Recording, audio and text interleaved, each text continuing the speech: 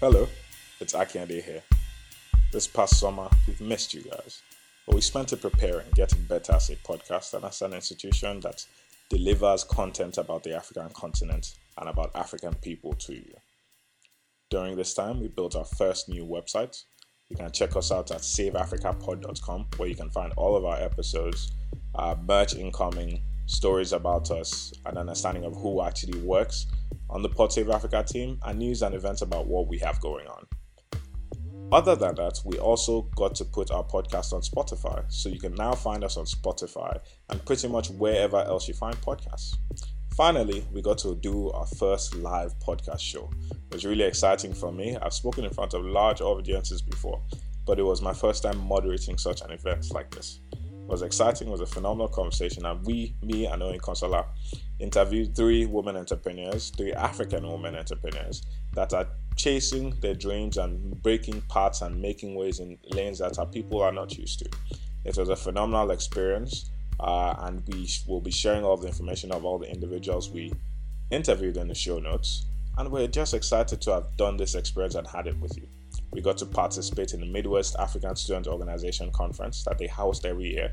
And it was a phenomenal activity that brought intellectuals from all the different colleges and universities all over the Midwest of the United States. And we discussed and shared thoughts, and it was a phenomenal opportunity to host our podcast in front of an audience of about 250 people. It was a remarkable experience. I thoroughly enjoyed it, if I haven't said how much I enjoyed it already. And please, I hope you enjoyed this recording we had of it too. We recorded it live in an auditorium, so the echo and the sound of the space will be reflected in the podcast, just for the authenticity of it. We truly appreciate you staying with us and listening to Pod Save Africa, and we look forward to bringing you even more and more content over the next season. See you soon, and enjoy the podcast.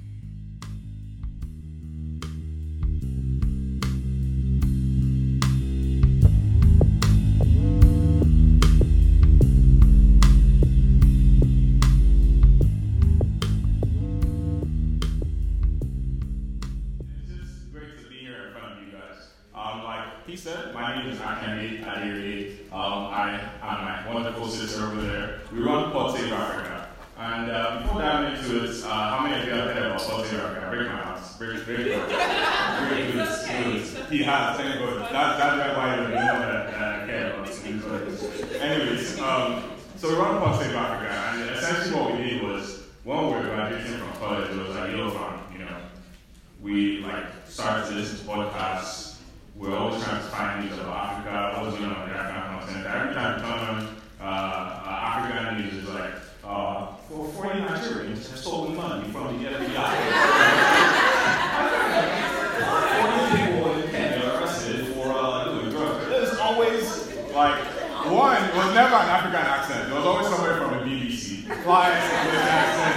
It's never really popular. So we're like, we need to hear African stories from African voices. So we started Pod Save Africa 3 years ago now. You guys don't listen because you're links, but you guys don't listen yet. But we have 10,000 listeners in over 80 countries. I don't know what we're talking about that. We just really started putting our stuff out on social media, so we're out there on Instagram and everything at Pod Save Africa. But we're here to tell stories, right? And I have the wonderful pleasure of being right in front of four phenomenal women, three of whom will be sharing their stories and their experiences, running businesses, pursuing a unique career path. And to start, let me ask the first question. And I like to go deep, straight up. I don't ask no, how did you get today? I don't care about that. The first question I'm going to ask you is, why do you get up in the morning? What drives you? What makes you do what you're doing? You're running a business, choosing a very different path to take. Why? Oh, of course. Okay. Honestly, because I didn't expect to be doing what I'm doing at all. So the fact that I've been able to progress this much in this amount of time, I don't see to stop myself. I just want to keep going, doing better. Is that enough? Is that enough? Okay, I'm with you. Okay, I'll be related. I'm a little bit more spiritual or whatever. So for me, I feel like it's knowing that God has a bigger picture and I'm contributing towards His will and His purpose that He has set out for my life. So.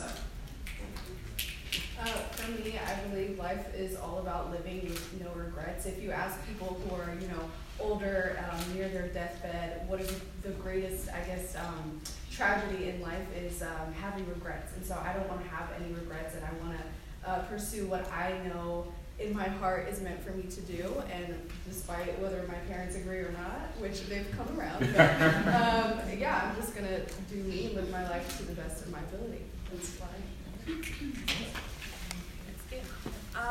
So I get the floor next. My first question for you guys is, what you're doing now, is that what you foresaw yourself doing when you first started out in college, as a freshman, as a sophomore? No, not at all. I was just surrounded by hair, and that's how I spent my time. I didn't have friends when I was younger. But I didn't want to do hair. I hated doing it. I thought it was a lot of work. But like I said, I went to school for healthcare administration, Bowling Green State University. And yeah, I expected to be in the office, to be honest, but God didn't plan that for me, what you said. What was the rest of the question? That's it. There is a follow-up, actually. Where was that switch? Where did that switch happen, that trajectory shift? And what was that experience like for you when you made that switch? Stressful. I did go through college, so I noticed now, like, the more money I was making, I was putting that money back into myself as far as branding and stuff like that. So by the time I was finishing college, it was growing, like the business was growing and stuff like that. So I didn't want to stop. I went and did my internship at a hospital, and I gave myself that time to figure out if I want to continue with what I went to school with, or I want to continue growing my business. And it was really, really hard. Like, I cried my senior year because it was a really, really big decision. I spent 5 years in college. So if I was going to move forward, I had to know, like, this was a decision. I don't know where I'm, but that's the key where I wanted to make a decision because I'm young. I have no time.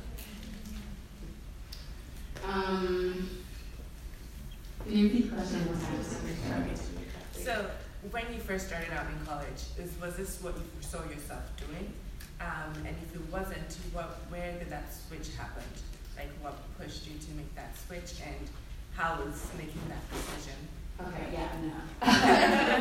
so I'm a makeup artist, and I've always been an artist my entire life. Like, since my childhood, I won awards for paintings. I had sketches, I had like sculptures and stuff like that. But I grew up with my parents both being in the medical field, so I was like extremely influenced by that and pushed in that direction. So in fact, when I initially started college, I started off in dentistry. But I remember it started off with the best friend's photo shoot. And at the time, I was just starting to get into makeup on myself. And so I asked my friends how to do makeup for the photo shoot, and it turned out really good. And from there, I started doing my mom's makeup, and then doing her friends, and then doing like homecomings and proms and stuff like that. And the transition where I like sort of kind of contemplated that this would be a real thing was when I moved to Cincinnati, and I was more so forced into doing makeup because I needed money. I was working in retail, and I was barely making like $300 every 2 weeks, and I was supposed to be paying bills. And I was like, this is, excuse my language, shitty. And so I ended up taking it in as a side hustle. And I was basically finessing with all college students. They have $25 paid, you feel me? And I was making enough to like support myself and pay my bills. And it's fastly, very quickly actually, turned into something that I ended up loving. And over the past 2 years, it has grown tremendously, and I've like accomplished a lot. So, yeah, I'm here. And so your question was, did we foresee ourselves doing this in the future? So for me, since I was a little girl, I always wanted to be in like the TV industry in some way. I used to say like, I'm gonna be an actress or something. I even said like, okay, I watched like Disney Channel and be like, okay, by the time I'm 16, if I'm not like on a hit show, then like I'm not gonna work like obviously that didn't happen, but you know, growing up with African parents, you know, they want you to do the best that you can, and they have a limited view of what that means. You know, like the 5 major jobs that you can be successful in. And so I said, okay, I'll be a doctor, that's fine. You know, Dr. Bocella sounds nice, has a ring to it. But when I do that, I want to marry the idea of being a doctor and also having my own talk show. So I'll be a Dr. Oz. Like, that's what I always tell myself. And then, you know, I started that journey in college, and it just you know, it wasn't really clicking for me anymore. And it's just kind of like, you know, if you apply yourself anything, and if you apply yourself and work hard, you can achieve anything. But I didn't want to apply myself. I was just like, this is a waste of time. And on top of that, I'd get like blood and things like that, like grosses me out. So what am I doing here? So, but even when I was still trying to pursue medicine, I still took like telecommunications classes, journalism classes, things like that. And it wasn't until like almost my senior year that I was just like, this is not going to go anywhere for me, so I'm just going to follow my heart and switch over to journalism. And I joined our news organization on campus, and I was like, okay, look, I'm kind of late in the game, but do you think if I do this and I give it my all, do you think this could land me an internship, and then from there, do you think, you know, something could happen for me? And they're like, yeah. And so I gave it my best, and I even within a short time of being a part of that organization, I like pitched my own segment where I interviewed entrepreneurs that were students as well, because I wanted to get that inside scoop of like, how do you manage to be a full-time student and an entrepreneur at the same time, just to tell that story. And it worked out for me, and I landed a small internship, and from there, that's how I got to where I am now. So it's always been a passion of mine, but I wanted to like still make my family proud. Right. So that's Before we get to the mic back, I think one thing that stood out from what each of you said is that you recognized your passion. And for some of us, that can be more difficult to do. So what is one tip that you realized in figuring out your passion that you can give to the audience, and okay, this is how to recognize that this is your passion? Because we can try different things. Yeah. And like you said, if you apply yourself to anything you do, you can be successful at it. But how do you recognize that, okay, this is that passion and this is what I need to be doing? Good question, yes. The reason why I'm excited to answer this question is because it took me a while to realize that there's a difference between your passion and your gifts. Mm-hmm. So you can be talented at multiple things and like the things that you're good at, but that not necessarily be your passion. So I am talented and makeup is my gift, but I'd be lying to you if I said it was my passion. Women and children are my passion. I care about giving to people. I care about making a difference in people's lives. And with makeup, I have the ability to do that. I can have a woman walk into my studio and, you know, she's meek, she's quiet, and, you know, just calm and relaxed. But as soon as she like transforms, as soon as she sees her face, all of a sudden, all this confidence comes into her. That's what I love. I love pouring into people. You know what I'm saying? And so I think that in order to figure out what your passion is, you have to like not only assess your gifts, but like ask yourself, like, what do I want to contribute to this world? And how do I see myself doing that every single day? You know what I'm saying? Some people are like, they're self-motivated, you know what I'm saying?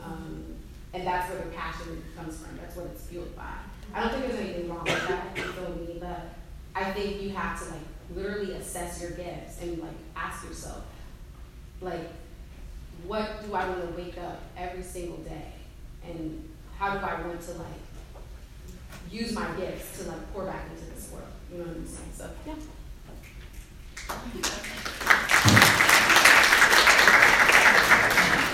Because I also feel like the biggest thing that you could do on this earth is serve others and give back. And so what is the unique way that you can serve others is the way that I look at it. But the question is, how do you find your passion? Yes, one tip you can give to the audience. Like, there's no one way to find you, but a tip in figuring out what that passion is. Right, because it's really challenging, and because it took me a while too. I mean, I always knew kind of the area that I wanted to do, but it took me a while to, I guess, gain the confidence to actually do it. But as far as a tip to follow or find what your passion is, what could you see yourself doing for free? Like if there was no money involved, what would you do on your free time that's, that brings you joy, and then find a way to get paid doing that? Yeah. I would say. Yeah. What I noticed is going to my internship or anywhere, even sometimes class. Most of the class I really like fighting to wake up in the morning. Like I don't really want to do this, but I wake up at like 6, 7 to go to the shop. And sometimes I'm not making money that day. I'm just making wigs, but I think I denied my passion for a long time just because it was looked down on for so long. So even though I said I hated doing hair, like I didn't see a reason to like doing it. So the more freedom I gave myself, I feel like I just noticed myself loving what I'm doing more and more. And this is probably the first year that I honestly said I love doing hair. Like it was just for money before, but now I really, really like it, and that's what I noticed. Like I wake up early, no problem. But if it's for anything else, I'll cry. Can I add to that? I think one good thing she said was, dang, I just forgot. But it was like a really great point, basically, about like not denying your passion. That's extremely important. With makeup being like part of the artistic field or whatever, especially being first generational, our parents really like push anything that's related to like the STEM field. You know what I'm saying? So, public health, which is what I'm going to school for, like my passion again comes from women and children. So correlating health and women and children, I can do that, right? But at the same time, I can't deny that I love makeup. You know what I'm saying? And I've had to say this to myself, like I can't completely let that go. I don't know if I'm going to be able to be 30 years old and say, I completely threw this away. So I think if you want to be able to find your passion, it's extremely important to not deny it. You know what I'm saying? Does that make sense? So, now, I mean, just right here, while we're on the stage, while you're talking about us, how to find your passion. I found my passion. I want to come to rock. I currently am playing there are people, but no, I want to come to rock now. You guys listen to that, I'm not used to it. The point is, I found my passion now. I still have African parents. How do you like that, honestly? I want to blow. I'm trying to hard on a daily basis. How do you have that conversation with your parents when you're trying to chase something that's unorthodox? You're 50, you guys are both in unorthodox fields for academics. None of you are engineers, doctors, lawyers. Like, how do you have that conversation with your parents or your family members? And what's their pressure? Like, all these folks looking at you like, hey, you're not an engineer, so, they're looking at you one kind of way. How was that experience? So, it's a lot. First, I noticed a lot of it is saying, because when I was in my graduation cookout, none of my aunties asked me, what am I planning to do? They just wanted me to graduate, so I'm like, you guys don't even care for me. So, my mom, thankfully, I talked a lot of things through with her, so she could see the effort I'm putting into things. So she has no choice but to believe in me. My dad, on the other hand, he'll get there. But it was really hard. It was really hard because first generation, going to college, finishing college, got the degree. Okay, that's a checklist. But they want you to start working now, so they want you to start building your name some kind of way. I'm building my name the way I want to, so I have to really keep expressing to my mom, this is what I'm doing, and I'm doing well. So please, my dad is. But my mom, thankfully, she's with it. Like, she still says she prefers me to do what I would do, but she sees how much effort I put into it, and that's all. I have to be grateful for that. I think that our parents, and I was having this conversation with someone yesterday about this, what they really care about is security and reputation. It's not necessarily that, they really want their child to be a doctor, but it's that they want to know that you're going to be secure and able to take care of yourself financially, and that also, they can have something to ride on. You know what I'm saying? Because pride is something that a lot of our parents carry, if we're being honest. So when it came to my parents, my dad has always always support me in everything that I do. He learned from like when I was in second grade that if Sally wants to do something, let her do it, because it's better having her do what she wants to do and watching her be successful in that, as opposed to trying to get her to do something else. And so when I started doing makeup or whatever, he was just like, okay. But then when I started like accomplishing things like going out of the country, when I had magazines with my work in it, when I was getting hired to go out of state, when I got my first 4-figure check, you know what I'm saying? That's like, that like pushed him. So like what I'll find is that he's bragging on me to my aunties and my uncles about what I'm doing, so I know he's proud of that. My mom, on the other hand, I think it's more so about securing the degree and the reputation aspect, you know what I'm saying? Like, you know, being related to the health field or whatever. But I know that, again, like she said, they'll come around. At the end of the day, if your life is for you, I can't live for my parents. You know what I'm saying? I can't wake up 20 years going to this establishment that I hate only to please my parents. What happens when they pass away? What happens when they're gone? Maybe you can live your life. And I'm sorry, but like, you know, I want my mom to live, I want my parents to live a long, healthy life or whatever. But what if they don't got to their like 90 or something and I'm like 60, 70 years old? And I'm looking back at my life like, damn, I hated my career. Right. You know? So how? Yeah, so I completely agree with what you're saying as well. Our parents, like, they just want to make sure that we're successful. Reputation is a big deal. You know, they want to be able to say my daughter is this, my son is that, whatever. But yeah, like, for me, it was really hard at first because my mother literally told me, either you're going to be the next Oprah or you're going to be homeless. Like, there's no in between. Literally, that was it. And so I said, well, I'm going to take my chances, but, and I'm not homeless, so that's great. But now that, you know, she's seeing that the risk that I took in myself and taking that leap of faith has paid off in tremendous ways, they're more than happy. They're even happier than I feel like I could be for myself. And it's the most remarkable feeling. It sometimes makes me emotional to even think about. But yeah, you just got to give them time. And there's going to be that time period where they're probably really just not messing with what you're doing. And it is what it is, Mom. I'm just going to hopefully prove you wrong. That's how I like that. Yeah, and I think one thing that stood out from what you ladies have said is that you kind of have to teach them how to be proud of you. Yeah. You know, not they're bragging on your accomplishments, but they didn't think that they would. So like you have to teach them, this is what I'm proud of, and you should be too. Yeah. And then they would be. I mean, they're human beings, so they understand the nature of doing what you're passionate about.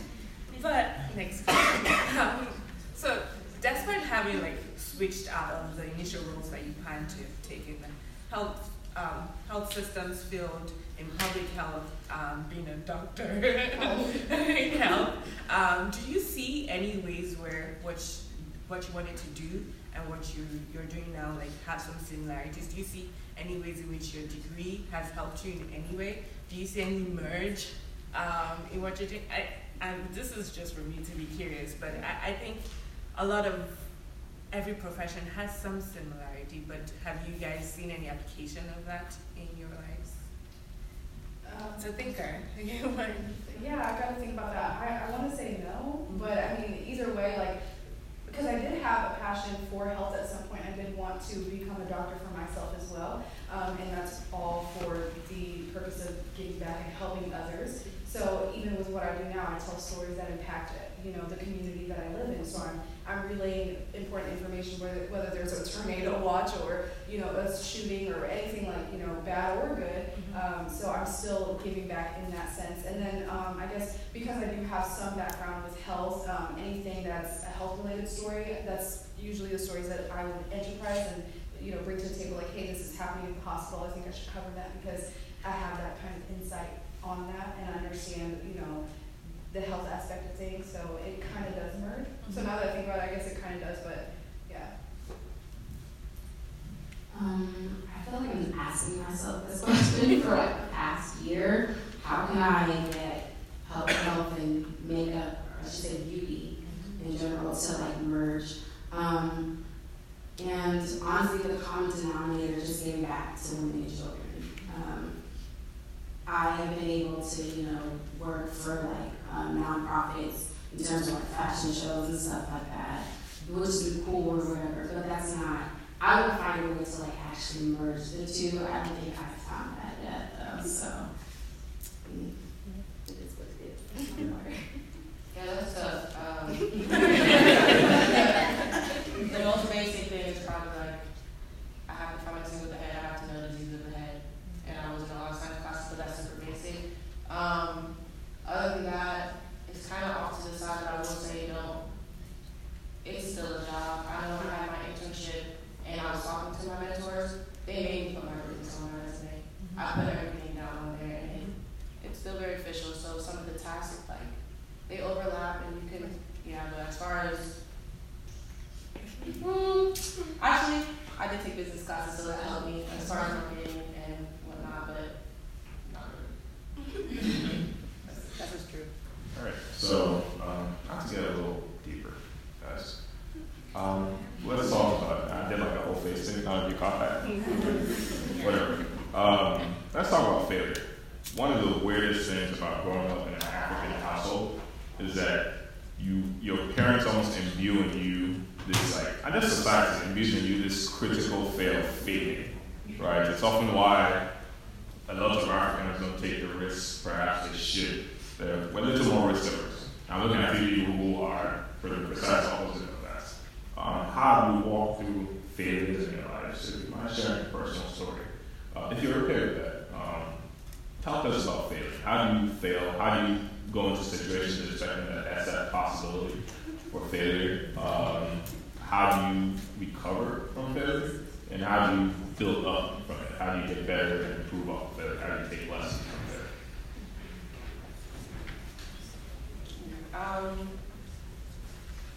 When you make a decision to work for yourself, you have to prepare yourself for a roller coaster, especially in the beginning.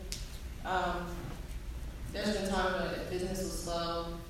I was happy I had a degree. Like, I was on Indeed looking for jobs and stuff, but I know I wasn't going to do it because I had put it in my head already, this is what I'm going to do. So if anything happens, I have to depend on myself and my craft to get me where I have to go.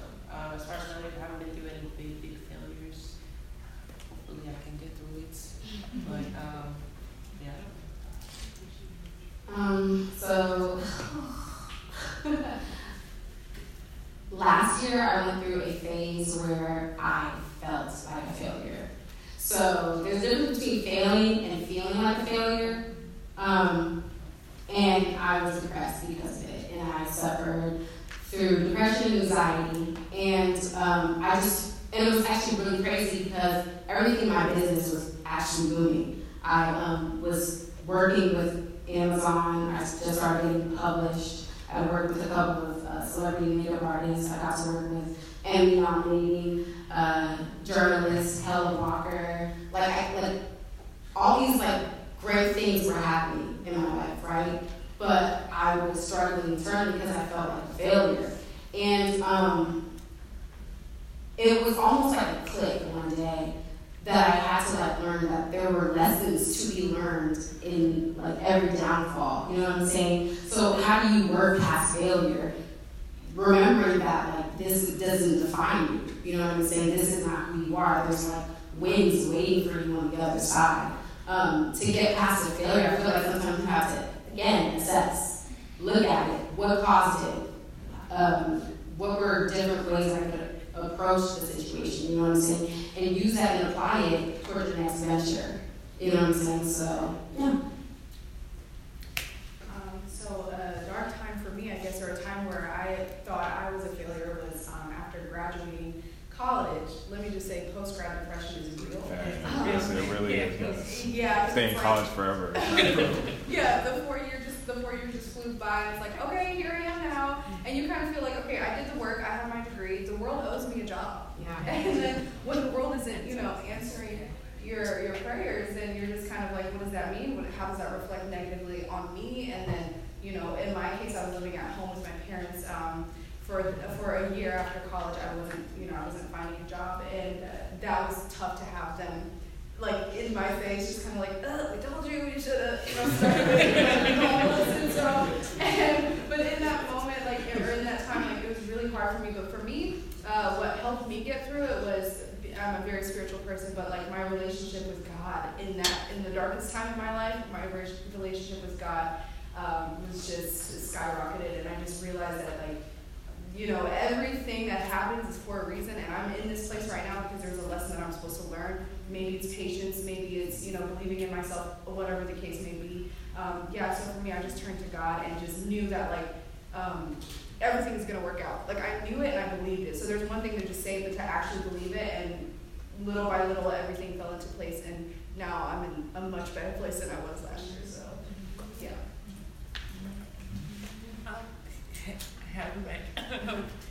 So you're all Black women, Black businesswomen, and as we all know, there are one-sided stories in this world, generally to anything, to any demographic, to any country. And so we unconsciously learn some of those narratives. That's just fact. As human beings, we unconsciously learn some things. But what are some narratives that you found that you unconsciously learned that through owning your business you had to unlearn / overcome? And I know that's a thinker, so you keep thinking about it, but I would like to hear. So you're saying, what are some, I guess, negative thoughts or beliefs that we had to unlearn? Yes. That's what we're saying. Okay. For me, I would say, just in general, as people, like naturally, we kind of are very self-limiting. And then we also project our insecurities and things onto other people. And I'm not to say that our parents do that, but like, you know, they don't know that it's possible, so they just put that on you like it's not possible, but you have to believe within yourself that it is. So for me, there was a lot of unlearning that I had to do as far as like knowing and truly believing that whatever I want in this life, I can get that. Because why not? You know, and then that's also a difference between our parents and us, is that they're coming to this country trying to provide a better life, a better future for their family here, for their family back home. It's like they're in survival mode. But the difference between them and us is that we are here to, you know, reach self-actualization, reaching our full potential in every aspect that is. And so with that comes a lot of unlearning and a lot of unpacking why we think the way that we do, or why we think that there's only certain areas that we can succeed. So I don't know if that answers that question, but yeah, that's how I look at it. I feel like, again, we can be very self-limiting or whatever, so a lot of the narratives that I feel like I'm still trying to break past is the whole, you're just another makeup artist. You know, I work in a field that's like super saturated. However, the beauty business is a $1 billion industry. I know that Black women are the ones who contribute billions of dollars towards it. And I know that there's a style for everybody, so I know there's a consumer out there that wants me. So constantly trying to remind myself that I'm not just another blank. You know what I'm saying? I am Sally K. You feel me? I do what I do. You feel me? I have to think my feet and my head. You know what I'm saying? So like, just constantly remind myself who I am, and you know, like, I am the shit. You know, say it myself.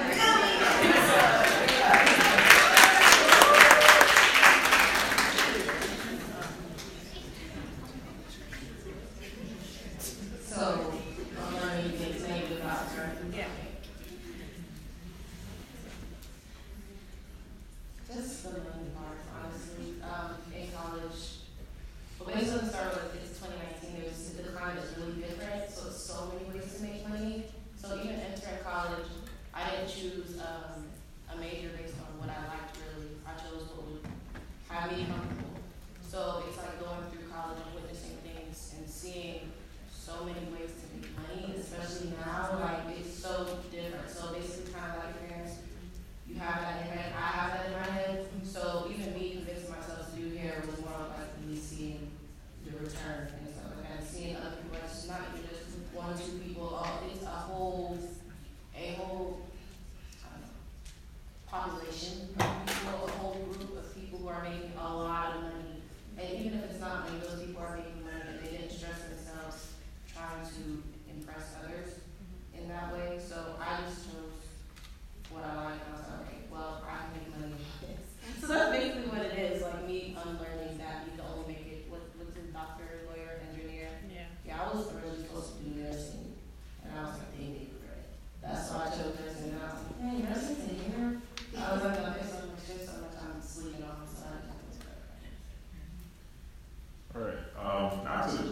focus on audience consequences. Most of you guys, or all of you guys, are college students, and I think that's like, when you graduate, you look back at your college. When you guys will eventually successfully graduate and get those great jobs and be successful and make all this money and make your career fly and everybody be happy and all that I'm putting that into the atmosphere for you guys. I genuinely believe that. But I look back on my college experience and like there are a few things that I wish I did better, a younger version of me, or a few things. I don't regret the life I've lived anyway. But if there are things that you could have advised a younger version of yourself while you're in college, while you're doing other things at the time, for the folks in front of you, look them in the eye and tell them what they need to be doing right now. When I was in college, I was involved. I was very involved in my APA. I was president. I was every position, but I do wish I was more involved in other organizations, like more towards, even though I didn't use it, more towards my major and things like that, like the healthcare organizations, like the nursing organization, biology organization, just something to help me with school, because I did well in school, but that help is really necessary. So that's the only thing I can think of, just being involved in more than your African community organization. I'd say ask questions, ask a lot of questions, and question everything, because I know one problem I had was I had really terrible academic advisors who were advising me and completely set me back. So ask questions and don't be afraid to do the research yourself, and also do what you want to do. I feel like I wasted 2 years in college completing courses towards a degree from parents, where I finally found what I wanted, which is uphill. So. Yeah, I was going to say the exact same thing. Do what you actually want to do, what you can actually see yourself being happy with, and helps you wake up in the morning and fulfill the life that you want. Because if you are pursuing something that you actually care for, chances are you're going to be really good at what you do, and chances are you're going to be successful because it's coming from the heart. And yeah, as far as that kind of relates, you said ask questions, and that kind of relates with trying to figure out what it is that you want to do, because not everybody just has it off the bat. Ask questions, explore. If you're in university, there's a lot of different organizations and clubs and things that you can join, internships. So just kind of figure yourself out, I would say. Do you want to answer that question as well? I like to say explore your weaknesses. Like if there are specific things that you coming right off of high school, and I was lucky, I took a year before college, so I had a gap year to think, because I did stuff, but most of the time I was spent at home just thinking. And one thing I realized is that I needed to explore my weaknesses. Okay, I'm a little shy. How do I get up there? How do I make myself more comfortable with my weaknesses by either exploring that, okay, can I overcome this, or is there ways that if I'm in this situation and I just want to feel weak, is there a way that I can find strength in the situation? So just finding ways to really explore your weaknesses. College, you can do anything. It's your first chance at freedom, and that was for me the one thing I wanted to do. We're going to do a little bit of crowd work. We're going to ask you guys if you have any questions for us. Or just ask you guys. Ooh. You can ask that question. Oh, me. Oh, okay. In college. I was perfect in college. Jokes. But really, in college, I think I had almost the opposite problem most people have. And there are a bunch of ASA presidents in here, VPs that will feel my vibe. I was ASO president for 2.5 years. I was student body president for another year. I was running 3 or 4 orgs. I was like, boom, let's get this resume popping. They're gonna hear from me when I look for a job. I was kind of like chasing all these things. I was doing speaking engagements, but I feel like there was a part of that just being chill, having fun that I didn't get to do. And I guarantee you, when you graduate, you think you have time to do it all the time. but Netflix, y'all.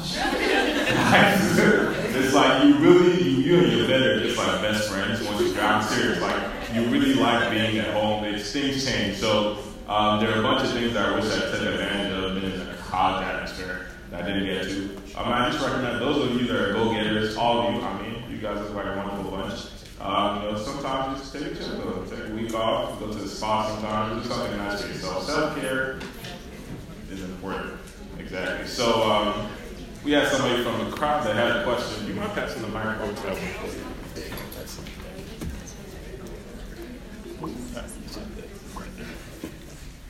Oh, now we got the lights on you guys. Look at that.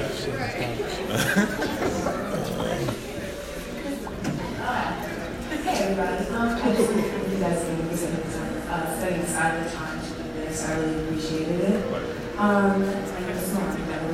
And so I have kind of like two questions that are somewhat interconnected, more so about those of you who turn yourself into a palatable business.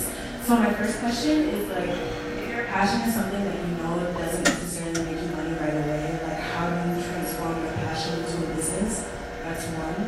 And then two, marketing yourself, like individually as a business, how do you go about doing that? Social media, whatever, just inspiration. I'll be the first to admit my social media, I don't think is a direct reflection of my accomplishments.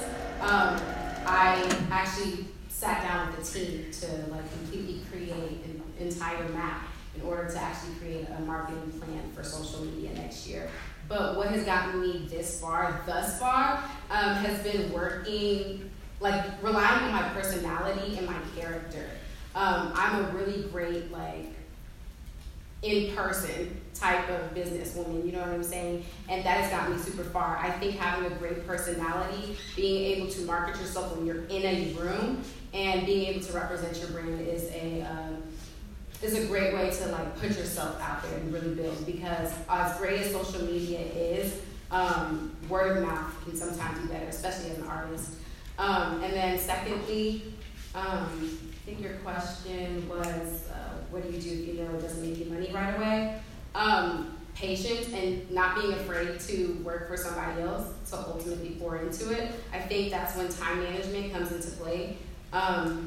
I literally, last year, I was going to work, I was working full time. I had to set aside time that I knew was, okay, this is my work time where people can actually hire me to do makeup. But these are the times where I can like set aside some time to be creative and do what I want as a makeup artist to put out there in the world. You know what I'm saying? So just being intentional with your time. It's a business question. Oh, okay. That's for you too, I think. I'll start with the not making enough money. Luckily, I started off in college, so I wasn't expecting a lot of money in the beginning. So I was able, that was my buffer time. So by the time I finished, I was having consistent clientele. Unlike her, I'm awkward usually, so I had to do it through the work, honestly, and that's why I put so much emphasis on my work. I had to make sure that my work is speaking for itself, so that word of mouth goes around like, oh, she does this, oh, she did this, here it goes. My internship did help me as far as meeting people, how to present yourself. That did help me when I was doing an internship for my major. That's what I have transferred over, but other than that, it's really like I just try to put myself into my work. And then along the way, work with making myself known, making my presence known. Social media was also hard. I started that early college. I started in the beginning of college, and it really is, social media is so weird, so you really just try to do your best. That's what I marketed mostly through, because I was in 2 different locations. Is this on? Yeah. I sound quiet. Okay. I was in Columbus and I was in Bowling Green, so just being able to market to the Bowling Green, Toledo area and to Columbus. So I did end up going around like business cards, hair stores, college campuses, like in the union. Even if people didn't know me personally, when I wasn't as involved, that's what I ended up doing, just to try to get my name out there. And I think just to touch on what she said, it's important to study and perfect your craft. Because again, like your work speaks for itself. You can I mean, I'm speaking from an artist's point of view. You know what I'm saying? Like, if I do someone's makeup and they go to a wedding, that sometimes will bring me 5, 10 clients from that alone. You know what I'm saying? If people like my work. So if you not only, you know, when I say study your craft, I actually mean like the people who are doing what you're doing, what makes them successful? What is it exactly that you like about their style or what they're doing or how they do it? You know what I'm saying? Studying it and implementing it into your style, your craft, and then perfecting it, because then you can charge what you're worth, baby, and that's really what matters. You feel me?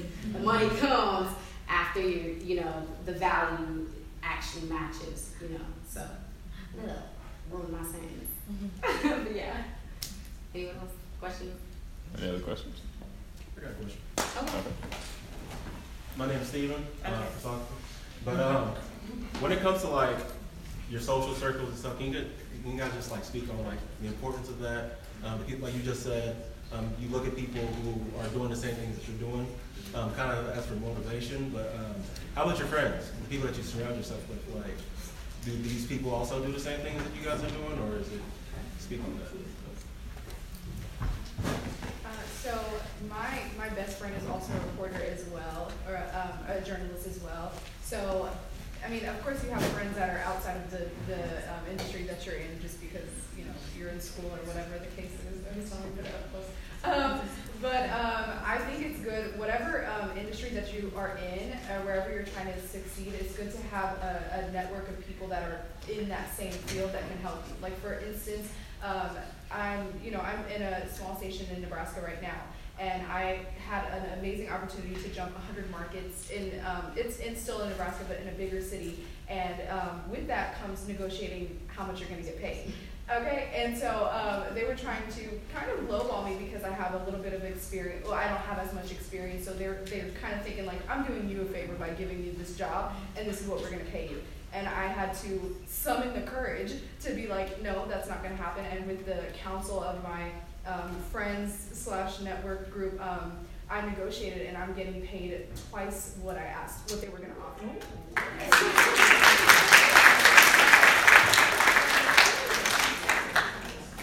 Yeah, that's extremely important. I have an entire group of friends who are all makeup artists.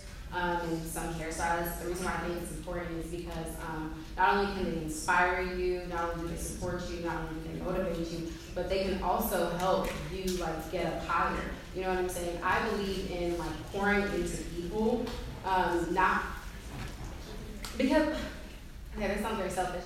I believe in pouring into people because ultimately at the end of the day, they can help you get up higher. You know what I'm saying? There's nothing wrong with sharing what you're doing with other people, teaching other people how to do what you do. There's nothing wrong with people even being better than you, because ultimately what it means is more opportunities, more access to resources, you know what I'm saying? More access to people who are even more successful than you and them, you know what I'm saying? So I think it's very important to surround yourself with people who are doing the same thing as you, even if it feels like it's in a completely competitive or saturated field.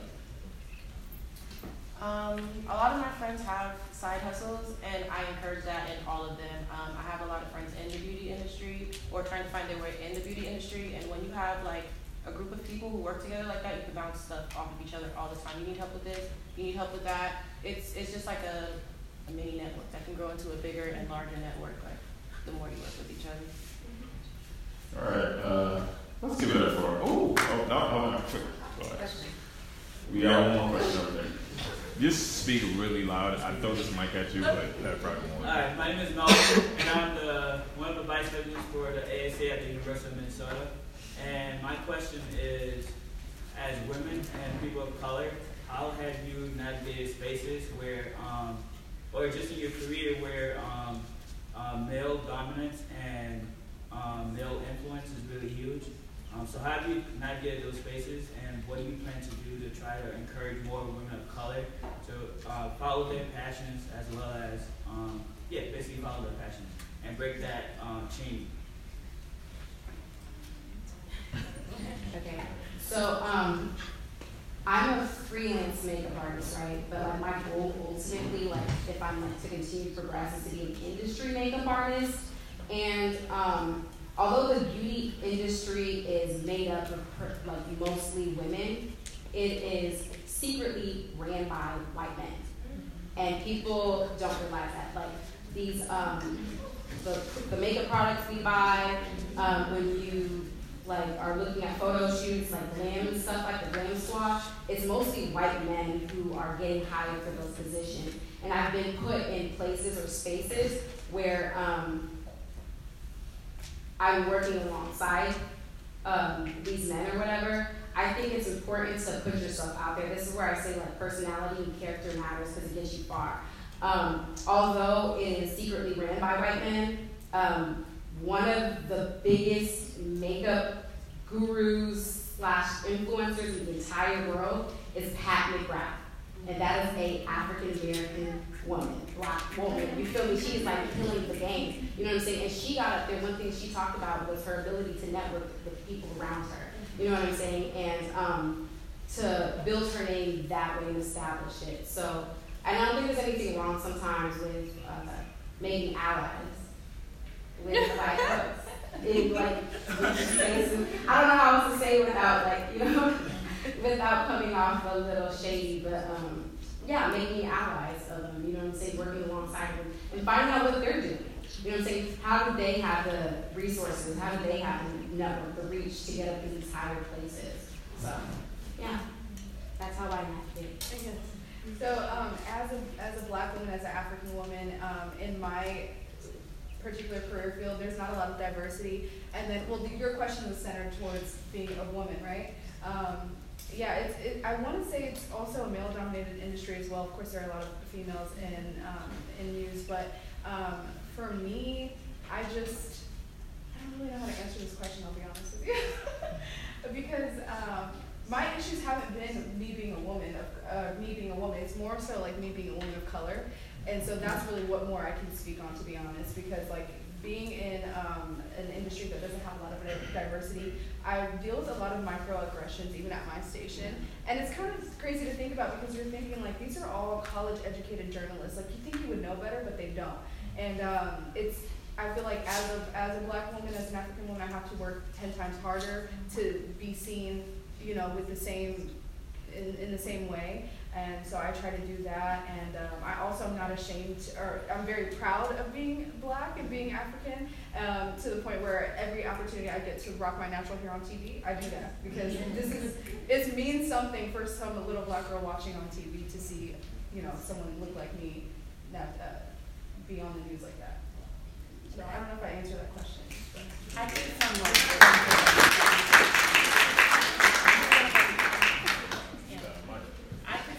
answer that question. So I work a 9 to 5. I'm an engineer, and as much as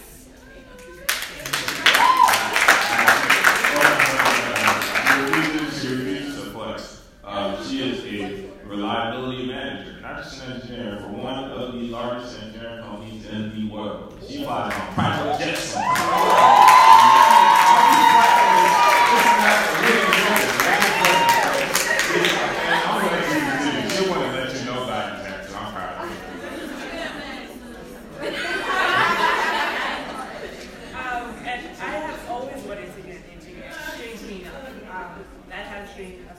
From very young, and the goals oriented around that passion, and even also like exploring creative outlets like the podcast still ties into that passion. So that's how I know that's kind of what I want to be. And as much as Africans were told, engineer, doctor, lawyers, for women it's doctors, lawyers. There are not that many female engineers, not that many female black engineers. And for me, going through college, even telling my parents, they were shook when I told them I wanted to be an engineer. And part of why I wanted to be an engineer was because of some toys my dad bought for my brothers, because I had 3 brothers, including him. And I would steal them, and like, I love them, but you know they weren't for me. So in college, part of what I had to face with was not dulling my shine. So you're in group projects, right? It's you and 4 other guys. And they're like, okay, I'll take this part, I'll take this part, I'll take this part, and you can take the easy part. And at first, going through college, that was okay. I was like, okay, I will do it. But I found out that they, first of all, weren't doing it that well, as well as I would have done it. And second of all, I'm like, what is this? Like I was stopping myself from learning and growing, or getting the best performance that I could get. So it was learning not to don't get shy. And going into internships too, I thought, okay, I'm in a male industry, so I have to dress the way they dress. You know, I put in my jeans, you know, dress as neutral as possible, not wear collars. And at first that worked, I guess, but it didn't work enough. You know, like, well, it didn't make me excited to go to work. It didn't make me excited to be at the job. So learning that if I want to put on a dress, I can. And of course, you still get the remarks, right? And some of the remarks I got were from women too, which is interesting. So that's part of what and that's okay because we all learn stuff. We're all like putting in narratives that we don't understand that are harmful until it's out loud. So like, I remember I wore a dress on a Friday and people was like, you do know today's casual Friday, right? So I thought it was a casual dress. But learning it's okay to be yourself.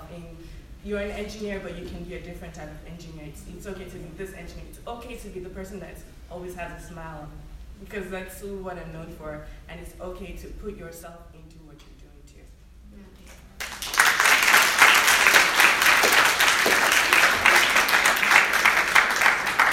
All right, y'all. One, I'd like to thank each and every single one of our phenomenal guests, my co-hosts, and it's been a pleasure running this podcast with you. Thank you all for listening. Thanks for coming through and hearing us. I'd like to close this way.